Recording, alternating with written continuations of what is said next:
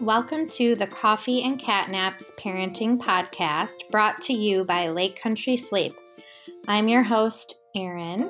I am a boy mom, avid coffee drinker, sleep consultant, and expert in early childhood development and education.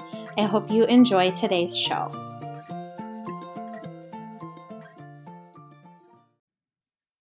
Are short naps a thing in your house?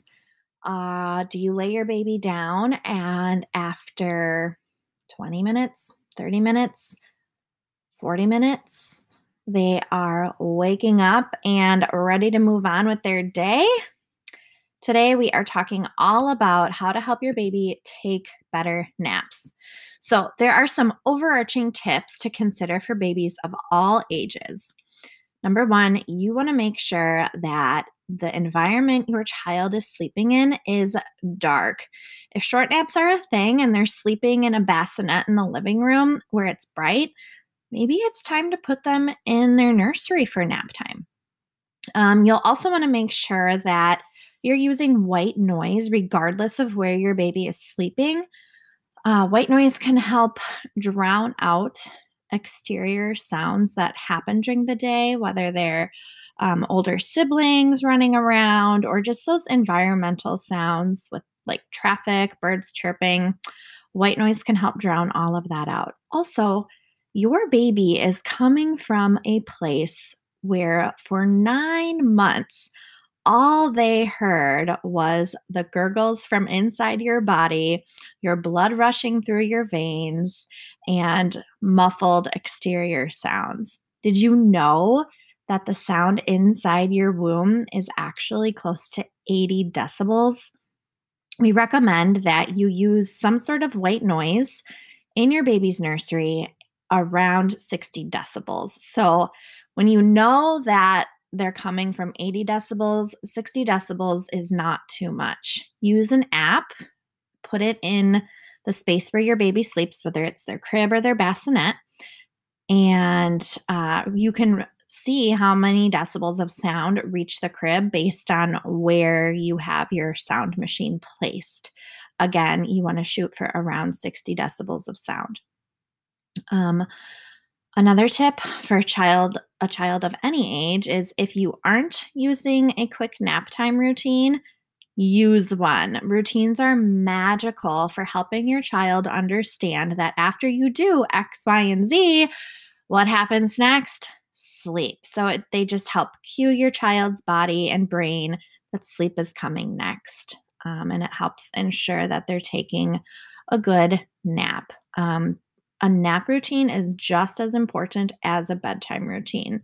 Shoot for about 10 minutes of a routine. So it can include a quick diaper change, maybe you wipe down their face, and then put them in their sleep sack, read a book or two, give them all the kisses, cuddles, snuggles, say your prayers, sing their lullaby, whatever it is you do. Turn off the light, turn on the white noise, and lay your baby down. Okay, now, if your baby is a newborn, there are a few things you can do to help them take better naps. Number one is once you're comfortable with it, and I usually recommend, I don't know, after a few weeks of being home, you can start practicing the first nap of the day in the space where your baby sleeps at night. So if they're in a bassinet in your bedroom, put them there for their nap. If they're in their nursery at night, put them back there for their first nap of the day. The sleep pressure from the nighttime is carried over and it helps with that first nap of the day. So that's usually the easiest one where you can practice a nap in the bassinet or the crib. Later in the day, you might want to consider doing a stroller nap if you go for a walk, or a carrier nap, have a contact nap as long as you're not falling asleep. I know it's so hard during that newborn stage for the parents because they're tired too. So just make sure if you are doing a contact nap that you are fully awake and alert so that you're keeping your baby safe. I personally love carrier naps at the end of the day, and that was always my go to, especially when I had my second son. I needed my hands free to be able to take care of my older son who was awake during that time, but didn't want to have to battle those late afternoon, evening naps with my newborn. So we always did the last nap or two of the day in the carrier, and he would just sleep against me. So that's always a go to option as well. The big key for helping consolidate naps at this stage is having low expectations because sleep is so sporadic at the newborn stage, but also following awake windows to help prevent overtiredness. If you go to the Lake Country Sleep website, I have a free guide all about awake windows. Basically, what you want to do is make sure that you are following the appropriate awake window for your child's age and development, uh, excuse me, to make sure that they are having about the right amount of time awake between naps and between naps and bedtime, to ensure that they're tired enough to get a good nap. If you are offering naps too frequently, they're going to be short because there's not enough sleep pressure built up. And if you're offering naps not frequently enough, your baby can be overtired, and then it's a battle to try and get them to sleep. So, following the appropriate awake window is key in helping your baby take a good nap. All right. So, if your baby is beyond 16 weeks of age and they are an independent sleeper, and by that I mean you can lay them down in their crib and they go to sleep on their own. You lay them down awake and they can go to sleep on their own. There are a few things I want you to check if you have an independent sleeper. If naps are a struggle, you lay your baby down, they go to sleep, and they wake up 35 minutes later. They wake up 45 minutes later. Let's just check. Do their awake windows need to be tweaked? Is it time to stretch them out a little more so that they can get a decent nap in? Or maybe it's time that they drop a nap. Usually between 6, 7 months time, your baby is ready to go from 3 to 2 naps. And this is really common where you see that afternoon, that evening nap getting pushed later and later because your baby has more awake time stamina. And then that pushes bedtime back. So eventually the timing with things just gets awkward. That shows you that it might be time to drop the nap and stretch those windows a little more. If your baby's battling any of their naps or starting to have early wakings, or like I said, bedtime's becoming a battle, it might be time to drop a nap.